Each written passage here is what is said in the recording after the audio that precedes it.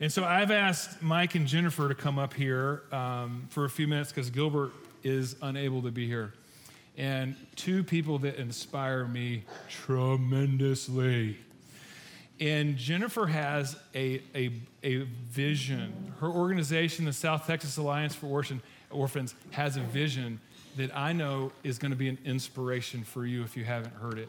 And I've asked Mike to talk about why collaboration is important to accomplish that vision. So Jennifer, will you do what you do best and light the gunpowder and tell us what the vision is for Staffo?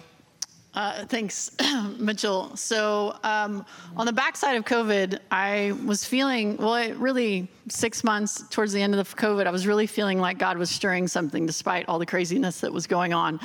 And we had been just trudging along. First Pres launched us, and slowly this growth kind of growing. And then, of course, COVID hit and everything flatlined. But really feeling like God was like, he wanted to do something. We work in the foster care space, wanted to do something big. There was just so many meetings and conversations. And Mike shared with me a book called Vivid Vision, where you basically go through and say, what do you want the world to look like in 3 years in regards to your organization? And so I got to spend some time alone with the Lord. You take some days, write down, and it's not how to get there, it's just where you want it to be. And so for our organization, we want to end the foster crisis. And so everybody that I've told in this space will look at me like I'm crazy, because it is crazy, but it is very much a step out of the boat. We're just going to place it out there, and we're just going to go each year. And so by 2025, our goal is to end the foster crisis. Not that we stop child abuse and neglect. That's not going to happen until Jesus comes back. But that we can come to a community with all these amazing collaborative partners in here. You guys are all doing amazing work, and pretty much I would say everybody in here works on the family, and the family is the root. That's what falls apart and that's the whole reason that we have a foster care crisis. And so everybody working together in their lane, just like Megan said, like running hard, doing your best with your organization, that's what's going to help end some of the most vulnerable people in our community. They're suffering and they're hurting. And so that is really our organizational goal. And we do that through the church and helping make sure the church is aware of what's going on in this space and helping the church to play their piece, whatever that piece is, and then connecting them once they start doing it with all of you amazing organizations who also serve the families that they're going to be now connected with and aware of. Thanks. Before you hand that mic over, let me ask you a question. Ranking the foster crisis in our area nationally, how bad is the foster crisis in our area?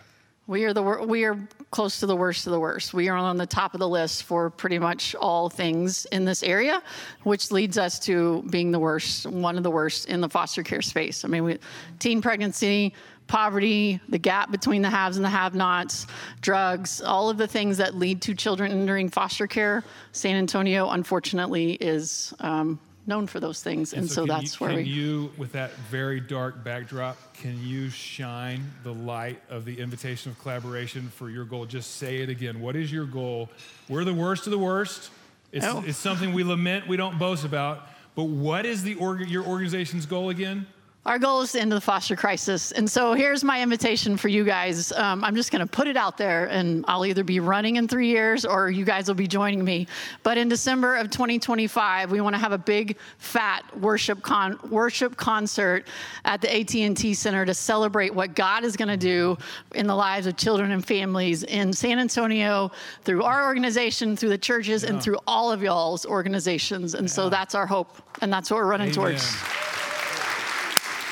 Now you can pass the mic. I don't know how to follow that. They're so serious about making sure everybody knows their piece of the puzzle that they actually hand out pieces of the puzzle that are magnets for my beer fridge, and you can write what your piece of the puzzle is. And Mike Kraft is one of the most energetic, collaborative, inspirer people I've ever met. So how is collaboration important for accomplishing this ridiculously awesome goal?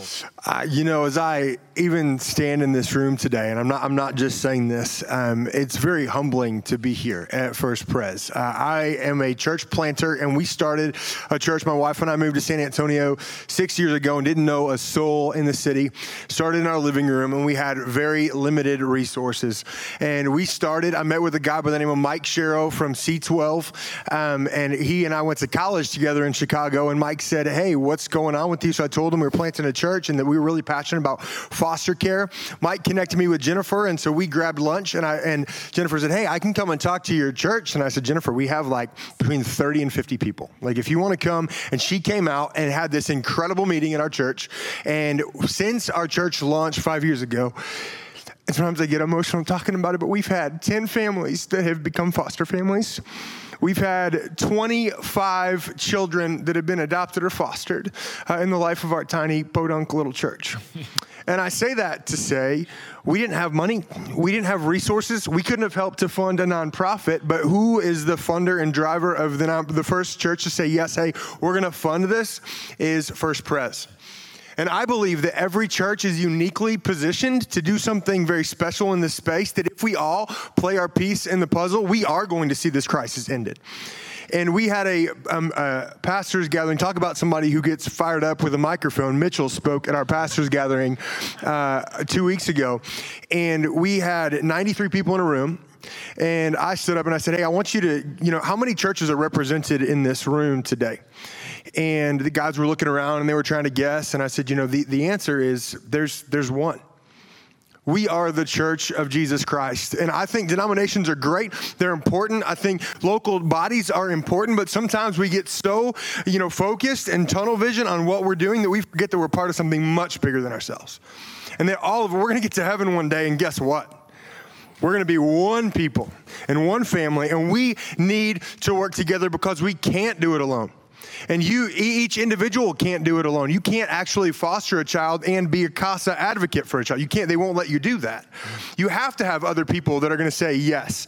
And so my encouragement to you is to say, hey, say yes to this space. And if you're a prayer supporter, if you're a financial supporter, if you're just an advocate to help bring awareness to this crisis, that I believe God wants to use every believer in every local church as we work together in the name of Jesus to see this crisis ended. Yeah, amen. So why you've already answered this question, but if you were to say like this is why collaboration is essential to accomplish this vision, what would you say? I think this puzzle piece is so great because this is not the whole puzzle. And the puzzle's not complete unless everybody plays their piece. And I love that analogy. I know it might sound a little cliche, and you've heard people say that before, but it really is true.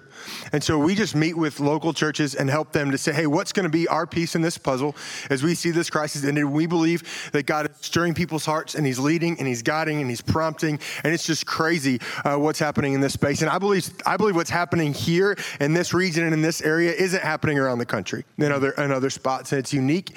But I believe it's going to have a massive ripple effect.